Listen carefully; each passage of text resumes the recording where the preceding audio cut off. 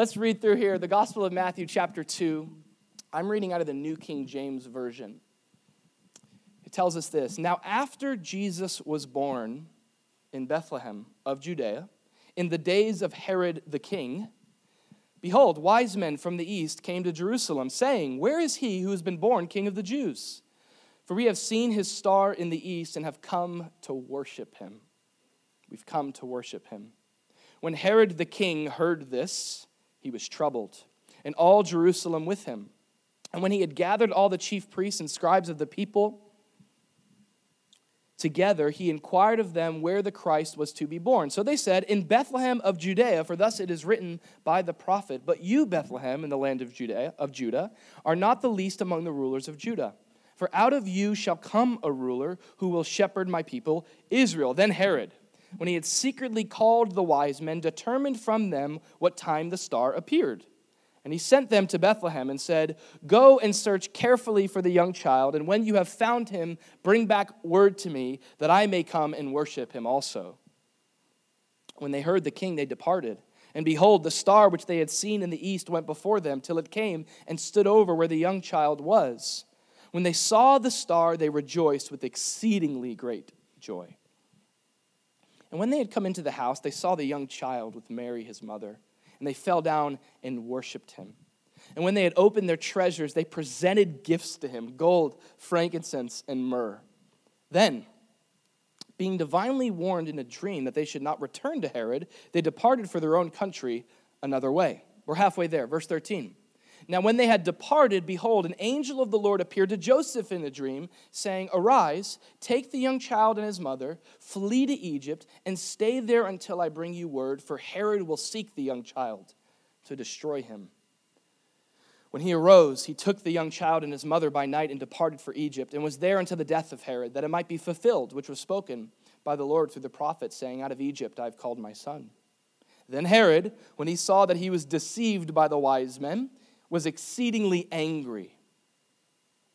And he sent forth to put to death all the male children who were in Bethlehem and in all its districts from 2 years old and under, according to the time which he had determined from the wise men. Then was fulfilled what was spoken by Jeremiah the prophet, saying, A voice was heard in Ramah, lamentation, weeping and great mourning, Rachel weeping for her children, refusing to be comforted because they are no more. Now when Herod was dead, behold, an angel of the Lord appeared in a dream to Joseph in Egypt, saying, Arise, take the young child and his mother, and go to the land of Israel, for those who sought the young child's life are dead. Then he arose, took the young child and his mother, and came into the land of Israel. But when they heard that Archelaus was reigning over Judea instead of his father Herod, he was afraid to go there. And being warned by God in a dream, he turned aside to the region of Galilee. And he came. He dwelt in a city called Nazareth, that it might be fulfilled which was spoken by the prophets, he shall be called a Nazarene. And then just the first first two rather. In those days, John the Baptist came preaching in the wilderness of Judea, saying, Repent, for the kingdom of heaven is at hand. Let's pray together. God, this is your word, and we are thankful that you have not left us in the dark to just make our way through life, trying to find purpose, trying to find meaning. But God, you have come, Jesus, as a light into this world. You've given us your word, which is a lamp to our feet, a light unto our path. Now, God, as we turn our time to hear your word preached, we ask for your spirit to speak. God, this time is not worth it if it's just Andrew trying to get out a sermon. So we invite and we implore for your spirit to speak to our lives in the way that only you can, to soften our hearts in the way that only you can, and use your word to do that. Give us ears to hear what you want to say to us. We pray these things in Jesus' name. Amen. So the title of the message this morning is this. It's Clashing Kingdoms. Clashing Kingdoms. That's exactly what we see here in Matthew chapter 2. We see a clashing, a contest, a contrast, a conflict even between what is the kingdom of Herod versus the kingdom of Jesus. There's been entire books that have been written about these wise men, around these wise guys, as my dad would say, all right? Written about these characters. There's been countless books written about the star that has led them to see Jesus, but that is not the point of this chapter. As I said, the wise men are extras to this narrative that's going on behind the scenes here in Matthew 2, and it's a narrative of a good, classic conflict between kings. Some of the best movies are classic conflicts between one kingdom and another. And usually the best ones are the ones that it's like the resilient small group, this is Sparta kind of group, going up against the tyrannical regime, kingdom against kingdom. And here we have the tail of the tape.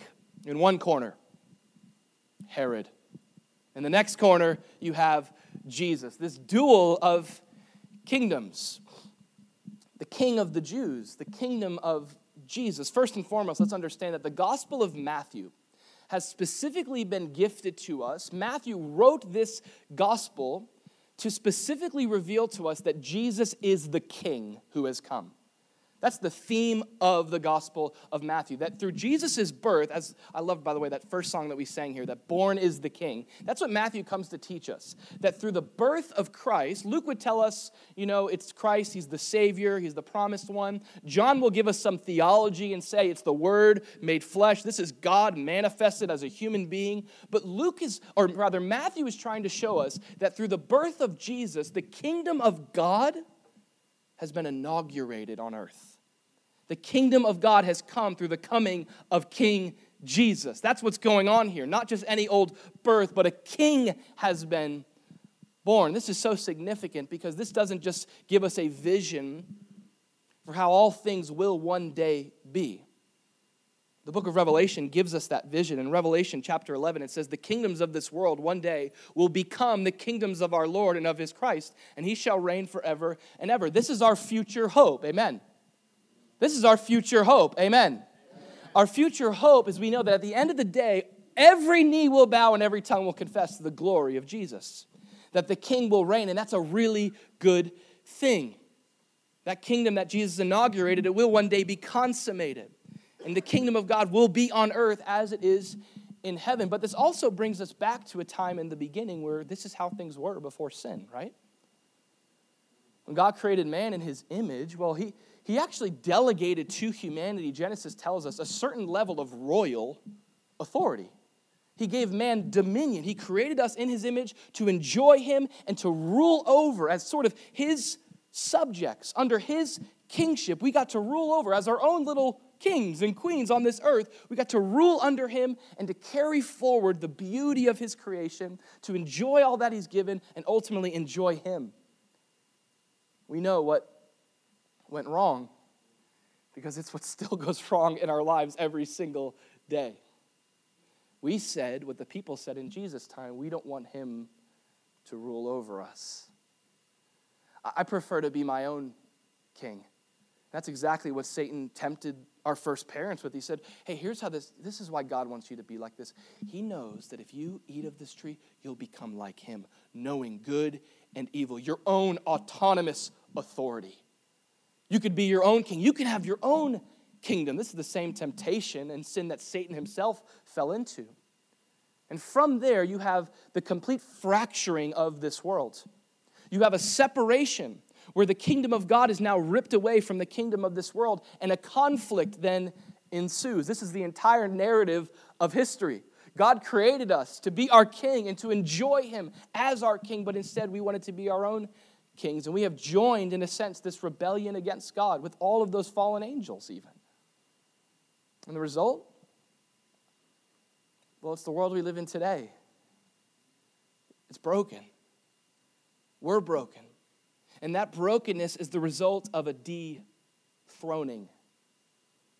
The dethroning of Jesus. And this is why the gospel is such good news. You see, though that kingdom that was there from the beginning, though it was fractured, as we separate in our relationship from God, God would give a promise through this prophet Isaiah. And he said that there's going to be a child who's going to be born. For unto us a child is going to be born, and unto us a son is given. And the government will be upon his shoulder. And his name will be called Wonderful Counselor, Mighty God, Everlasting Father, Prince of Peace. And then Isaiah says, of the increase of his government and peace, there will be no end. Upon the throne of David and over his kingdom, to order it and establish it, oh, the day, with judgment and justice, peace like a river. From that time forward, even forever. And then this great promise, God is passionate about performing this. The zeal of the Lord of hosts will perform this. This was the promise of Christmas. And this is kind of foreign to us. I mean, a lot of us are familiar with Christmas being, the little baby Jesus and the manger and the 6-pound, 8-ounce Ricky Bobby. We're familiar with that. We're familiar with the general story of Christmas. But when you look at the full narrative of what's going on here in the world, what God sees is the inauguration and the fulfillment of a promise that though we have been separated from him, he is coming back. He is sending his son. He's going to fix what's been broken. He's going to re-inaugurate Jesus as king, as a glimpse to what's to come, as a foretaste of the hope we have in the future. We know this King Jesus will himself, he will hang on the cross. He will wear a crown of thorns. Above his head will be inscribed King of the Jews. This king will lay down his life so that we could inherit his kingdom. This is the promise. And this is what's happening here in Matthew 2. The king has come. The kingdom of God, it's here. We even just read that last verse I had us go into Matthew 3, where John the Baptist, Jesus' forerunner, he began his ministry by saying, hey, turn your lives around. The kingdom of God is here. It's here. It's a reason to stop and turn and pay attention to what God's doing in the world. Now, as we said, there's a bit of a clash going on. This kingdom of Jesus that's being inaugurated, this promised Messiah, that Matthew, I want to say this, Matthew specifically is leading us to see that. The book of Matthew being the first book in the New Testament, in the chronology of our Bibles, in the order of our Bibles, it's not incidental. It's very intentional and pragmatic. The book of Matthew, it's been said, is like the bridge between the Old and the New Covenant. The Old Testament, if it just ends where it is, it's just a bunch of unfulfilled promises. And if we just kind of pick up with Christian living, well, we're kind of just doing stuff and we're kind of just ordering our behaviors around another religious system. What Matthew gives us in his gospel is he gives us a bridge between the old and the new, and that bridge is Jesus. In fact, it's more in the Gospel of Matthew than any other gospel where you'll hear Matthew say over and over again, thus it was, anybody know? Fulfilled.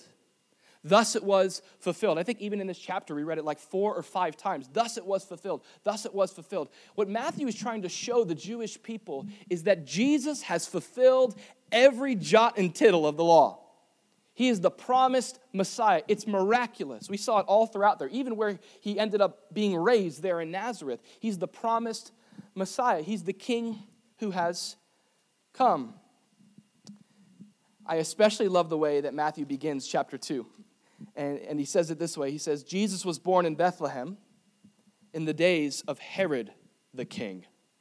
Now, to the original listeners, they understood the context. They probably did something like this. Ooh, right? All right, let's try that actually. Okay, let's get a nice ooh, okay? So Jesus was born in the days of Herod the king. Yeah, that's right. That's what's going on. Matthew is setting up this conflict, okay. It's kind of like, let's sit back and watch what happens.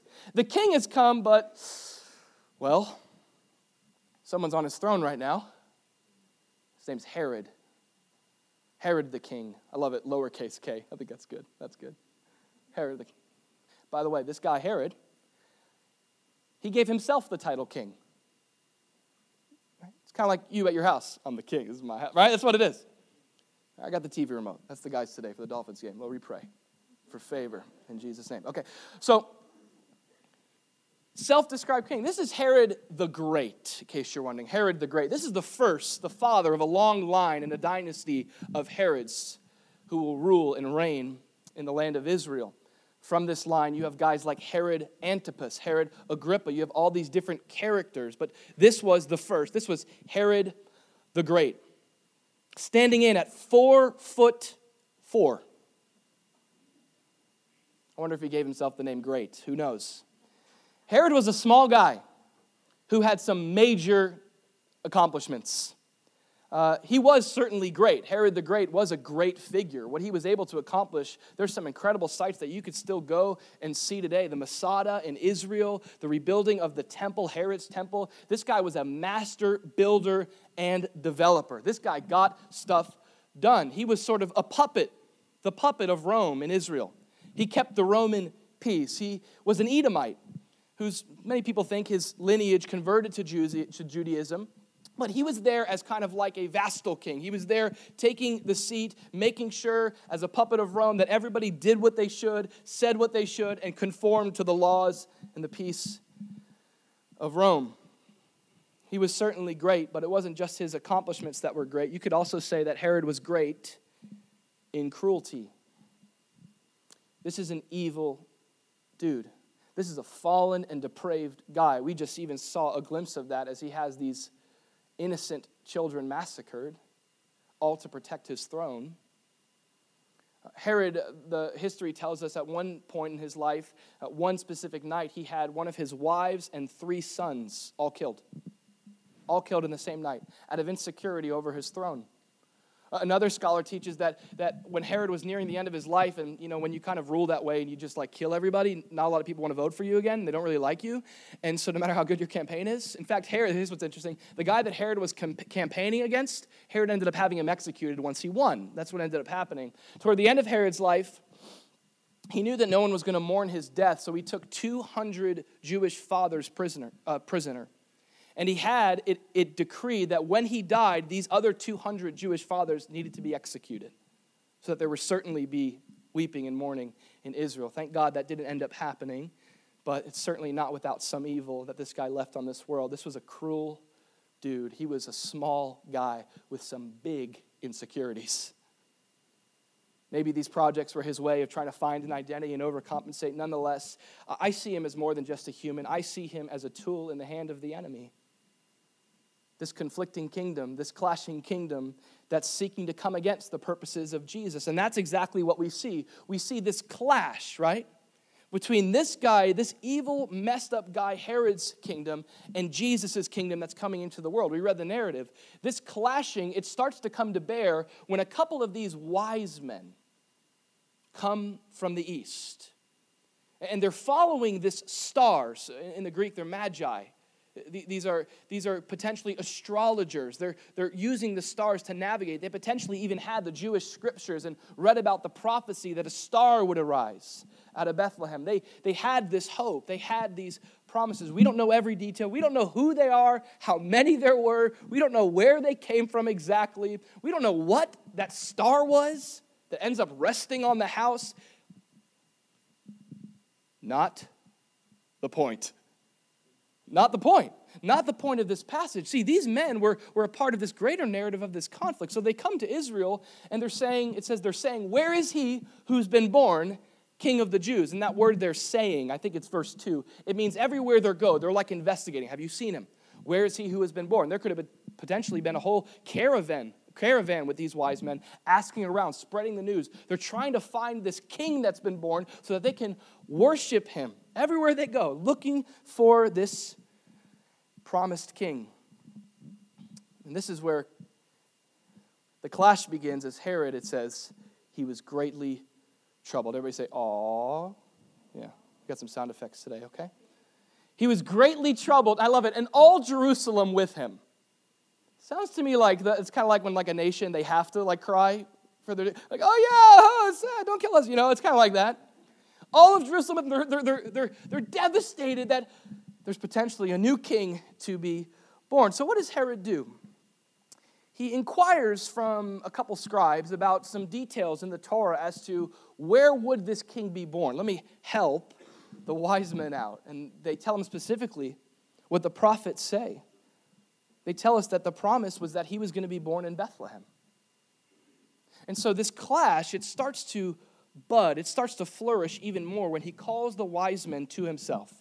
And he tells the wise men, okay, here, I'm here to help you out. I want to worship him too. Someone say, good one. Yeah, it's a joke. That's not real. Herod's not looking to worship this new king, but he's kind of like, he's faking the show, and he's saying, let me know, I want to help you out so that I got these mixed motives. Come on, we know that you can't always listen to everything everybody says and receive it for 100% truth. You got to watch their life a little bit.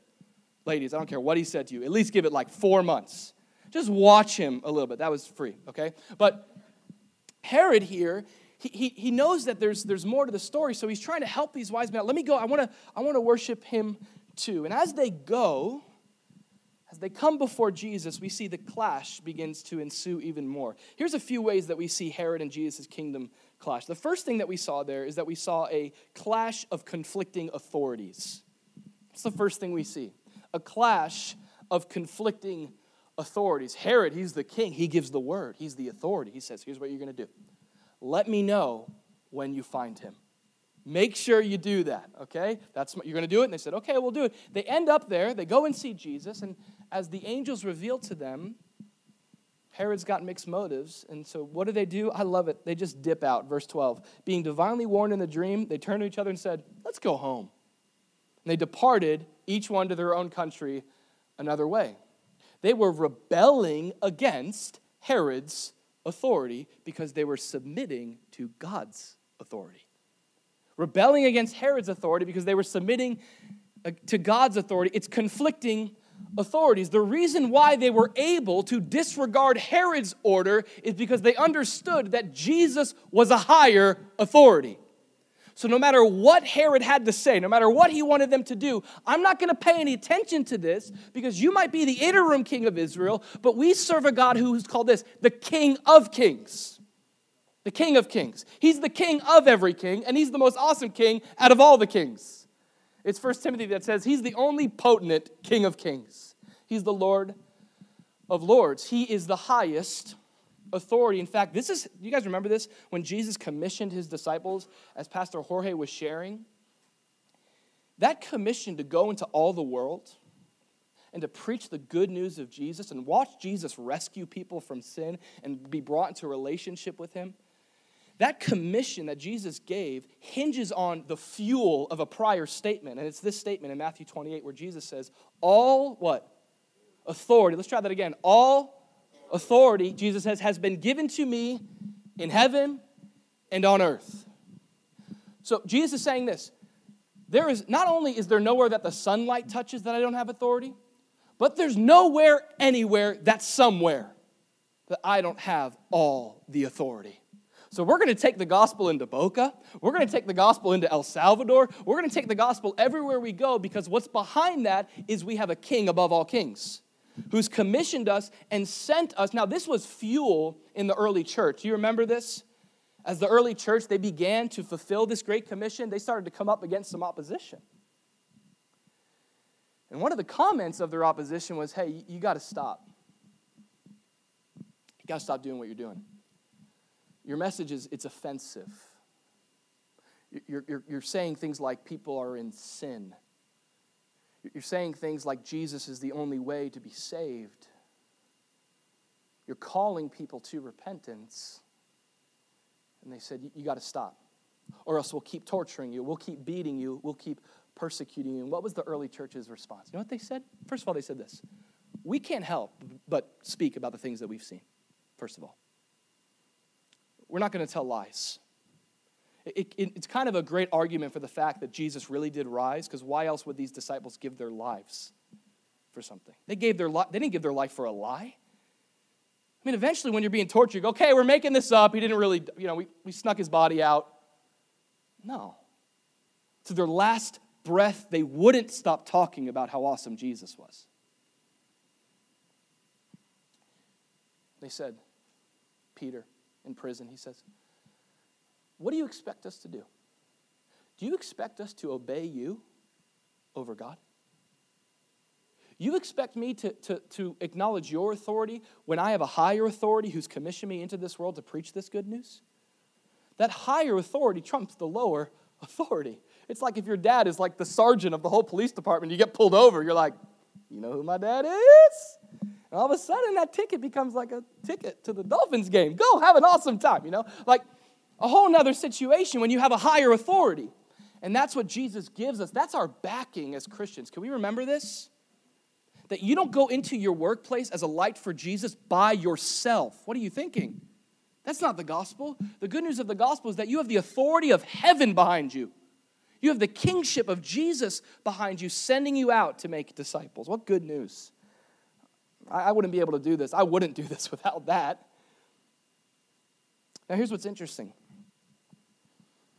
These wise men, they disregarded Herod's authority in recognizing Jesus' authority. But what I find pretty interesting is that Herod knew that Jesus was the king. He knew it. He knew the Bible. He knew what it said. He knew that a Messiah would come out of Israel, out of Bethlehem. This shows you that Jesus being your king is not about you knowing that he's king. It's not about knowing the verses. It's not about what you do. This guy did a lot of spiritual-looking things. At the end of the day, here's how you know Jesus is king. Here's how you really believe that Jesus is king. It looks like something called obedience. I'm going to obey God over man. See, the reason why, listen closely, the reason why, even though Herod knew Jesus was king, and even though Herod acted like Jesus was king, the reason why Herod did not obey Jesus as king is because what it would cost him. It would cost him what? His throne. What does it cost you? What's it costing you? What areas of your life is God calling you to get off the throne? What areas of your life is God saying, dethrone yourself so that you can enthrone Jesus? He wants to reign over our lives. And by the way, we want Jesus to reign over our lives. It's the best case scenario. Worst case scenario is when anybody other than Jesus is king of my life. It might require some sacrifice. It might require some discipline and counting the cost. But the cost of what we're gaining to follow Jesus does not compare with what we're leaving behind. He's the ultimate prize, what he has for our lives. So what areas? Maybe it's your finances. Maybe you're on the throne of everything in your life except your finances. And Jesus is saying, dethrone yourself from your finances so that I can be enthroned on your finances, and I can use you financially to bless people in a way that you never could on your own. Maybe it's your family. Maybe it's your relationship that you're in right now, and you love Jesus, and you come to church, and like Herod, you know the answers, but maybe Jesus is not on the throne of your relationship. And you've got to be dethroned so that Jesus can be enthroned. It's a conflict of authority. And sometimes the conflict of authority that we face, it's not just Jesus and the enemy, but it's Jesus and me. What I got to do is I got to get out of his seat because he's much more equipped to rule my life than I am. Amen. So that's the first thing. The second thing we see is not just a clash of conflicting authorities, but we see a clash also, notice this, of contrasting cultures. Contrasting cultures. You know, a culture, certainly it's the essence of a people group. It's how they eat, it's how they walk, it's how they talk, it's the language they speak, it's the architecture. That's why it's so fun to be able to travel the world and see all the different cultures that God has as a variety out here in his people. But you know, when you look at a church and every kingdom and every place has a culture, every people group. And you could also summarize what a culture is to two things.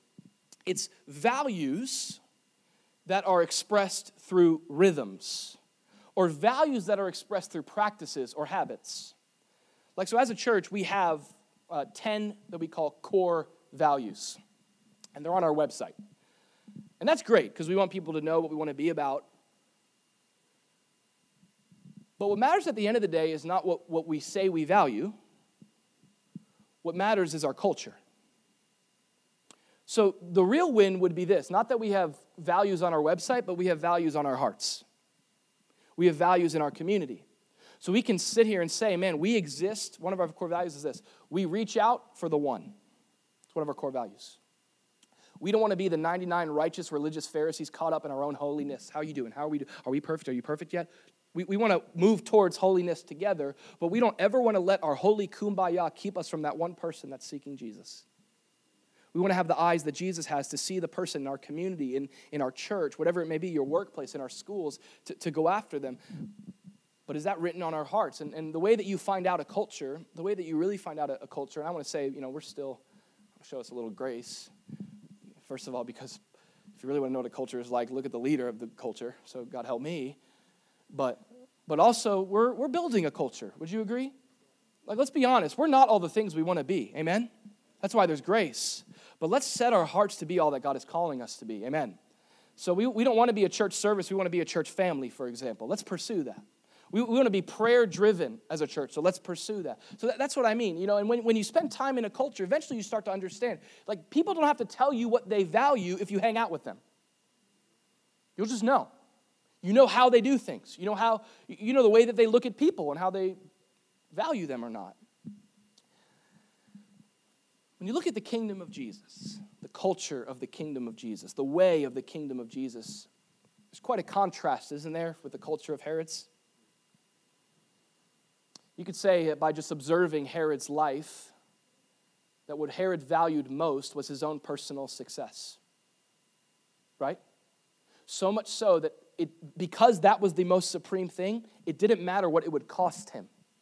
It didn't matter who he would have to kill. It didn't matter who he would have to step over. It didn't matter how many families he would leave childless.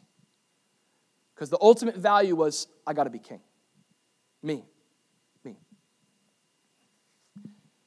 Jesus comes.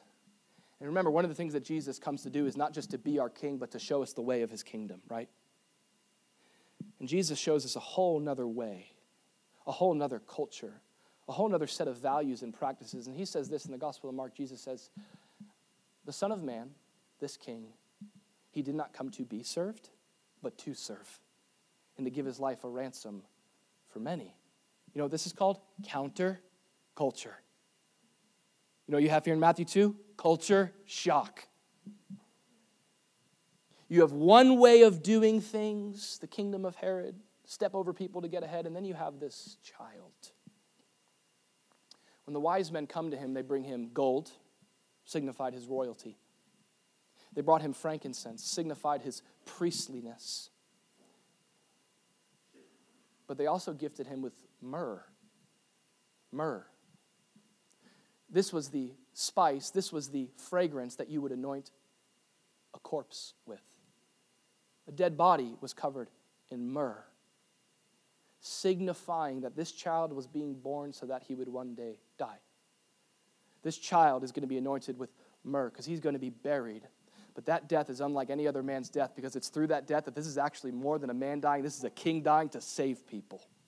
This is a king laying down his own life so that he could adopt us into his family and bring us into his kingdom. This is the culture of heaven, contrasting cultures. And I just want to say a word about this because I just want to remind us, guys, that Christianity is not less than Jesus being your king and recognizing that, but there's more to that. It's never less than that. Nor is it anything less than being a part of a kingdom and living a certain way, but it's certainly more than that. I think today in the church, what I see a lot, I'm 30, so I'm like right there. I'm just in that sweet spot to be able to see like pretty good over my rear and also look ahead. And I kind of feel like God's giving me this sense a bit of what's going on in the church. And man, I'm not a missiologist or a sociologist. I'm a hooked on phonics is what I am. And so I'm not a professional in this, but something I've noticed, just at least in some of my friend groups growing up in the church, is there's this big split today in the church. There's Christians who are kind of tired of a religious system that talks about Jesus being king but not living according to his kingdom. The values, the ways of the kingdom. Like lordship, leadership stuff in church, like politics-driven Christianity. And then you have this other group of people, and they're like, Jesus is king. Jesus is king. We're not going to bow our knee to anyone else. And they're kind of frustrated with how the church is living so mindful of how to live and how to be in the kingdom. And I just want to remind us that Jesus calls us to both, guys. Jesus calls us to follow him as king and to adopt the ways of his kingdom.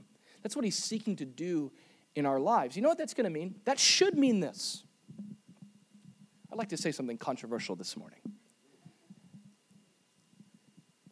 If your political party never causes you to face some conviction in your relationship with Jesus, if your corporate ideology never causes you to face some conviction in following Jesus, whatever man-made system you're living within, that's not the kingdom of God, if at any point it may cause you to be convicted, or maybe you're not convicted over the way of Jesus, it's possible that you're not fully following Jesus. It's possible that there might be more to following Jesus than what you've been raised with. Maybe you got to relearn what it means to follow Jesus and value people. Maybe you got to say, God, I'm all about bringing your peace on this earth. I'm all about preserving life. I'm all about the things of your word. But let me not get so wrapped up in the kingdoms of this world that I don't become a citizen of your kingdom. You're my king, not any earthly president. Amen. Jesus is king. Jesus is king. Now, that's going to influence and inform how you live your life. Amen? It's going to influence and affect how you vote, how you value. Don't get me wrong there, but Jesus is our king. A conflict of cultures. And lastly, we'll close with this. We also see a clash of contesting purposes. Contesting, competing purposes. There's nothing better in a movie than seeing the enemy get frustrated. That's like the best part of any movie. When the guy who's been like the antagonist the whole time, taking out the main characters, when he just gets so messed up in the movie that he's like all angry and in jail, that's like always the best ending. That poetic justice, it feels so good. We kind of get a glimpse of that here. We saw Herod was pretty angry, or rather he was pretty troubled. And then he sends the wise men. They're of a different order of authority. Then we see the kingdom of Jesus operates different than Herod. Herod goes to kill all the young children. But the coolest thing about this is how angry Herod's getting, because nothing's working. Just not working. It just seems like maybe this child is going to grow up one day and be a king, no matter what Herod does. It's as if God purposed for this to happen, and no matter what would come against it, no matter what, Jesus is not dying, apart from the life that he'll lay down. And so we have these competing, contesting purposes, and I think if there's one thing we walk away with is that there really is no competition when it comes to the purposes of God. And so that's what we see start to happen. Every time Herod tries to mount up some sort of offense against Jesus, we just see angels showing up, even if it's angels, whatever it takes. Dreams, we see these visitations, and all along the way, we see God preserving what he's purposed. God preserving what he's purposed. I love what it says in Isaiah. It says, "For the Lord Almighty has purposed, and who can thwart him? His hand is stretched out, and who can turn it back?" We sing it this way, right? Who can stop the Lord Almighty? When God wants something to happen, nothing's getting in the way. It's going to happen. His purposes prevail. So much so that as Jesus is being moved from town to town in order to preserve his life, did you notice what was happening? Jesus, everywhere he goes to run from the enemy, he just starts fulfilling Scripture. Everywhere he goes. Oh, now you get to fulfill the prophecy of being out of Egypt. Good. Oh, Herod's son's there now? Let's go to Nazareth. And now he's fulfilling the prophecy that the Messiah would be a Nazarene. So what the enemy's meaning for evil, God is using even for good, to fulfill his word, to fulfill his purposes. This is what it means to be on the side of the kingdom of God. The purposes of God don't have competition. The purposes of God prevail. This child would be raised to live a righteous life no matter who would get in his way. And we see, come on, do the attacks stop here? You look at Satan tempting Jesus in the wilderness. You look at the anxiety that he walked through, the amount of demonic oppression that he faced in his life. It didn't matter because if God was for what was going to happen, no one could be against it. Scripture tells us in Romans 8:28 that we know that all things work together for good to those who love God and to those who are called according to his purpose. Let me tell you what this doesn't mean. This is not always a simple, covered in roses, coffee mug, bumper sticker truth. He uses everything for good. You know what usually this verse applies to? When you're on your face and you're broken and you can't see beyond what you're walking through, and you remember this fact: no matter what I go through, I'm not my own. I belong to Jesus both in life and death. And so whatever comes my way, it's okay, because I know that I've been called according to His purpose, not my purpose. And if I'm living aimed at His purpose, God's work is going to prevail in my life. It doesn't mean that it's not going to be messy. Don't get me wrong. In fact, I can guarantee you better get used to that mess. It's going to be all sorts of messy, all sorts of opposition, all sorts of tragedy, all sorts of difficulty. But the hope that we have as Christians is this great news that if God is for us, which He is, I don't have to cower in the face of my enemy. Wherever you're at today, however far you feel from your purpose, the purposes of God prevail. Maybe for you, you got to realign your heart. You got to say, Jesus, I'm ready for you to be the king of every area of my life. Maybe it's just making Jesus the king of your calling again. That thing He's called you to do. You're the king. That's not my call. You got to do this. Like, there was something about planting Solas Church for Brittany and I that, like, kind of a posture we had that it wasn't meant to be irreverent, but it was just sort of easy to just kind of say, Lord, it's not up to us. Like, all we did was say, okay. Like, you build your church. So in your life, remember this, it's His call. It's what He's called you. It's His purpose. All we do is say, okay, Lord, I'm here. Here I am. Use me. However you want, whatever that looks like for your purpose. You know, the great news of how this story ends is that Herod dies. He dies. I love that. We're just going to go over here till the guy dies. We'll be in Egypt. Oh, he's dead? Okay, we're coming home. Herod died. And guess what? Every other king before Herod died. And guess what? Every other man and king after Herod died.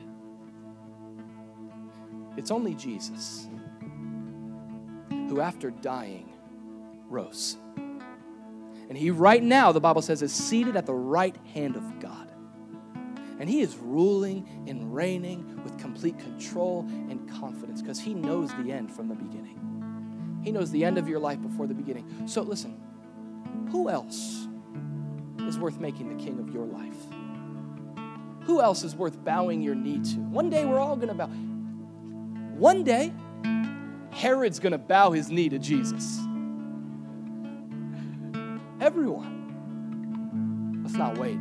Amen? We're going to sing a song just declaring to Jesus how much we love Him. Whether you want to sit or stand, whether you want to bow on your knee, whatever God leads you to do, let's just declare to Jesus today that He's our King.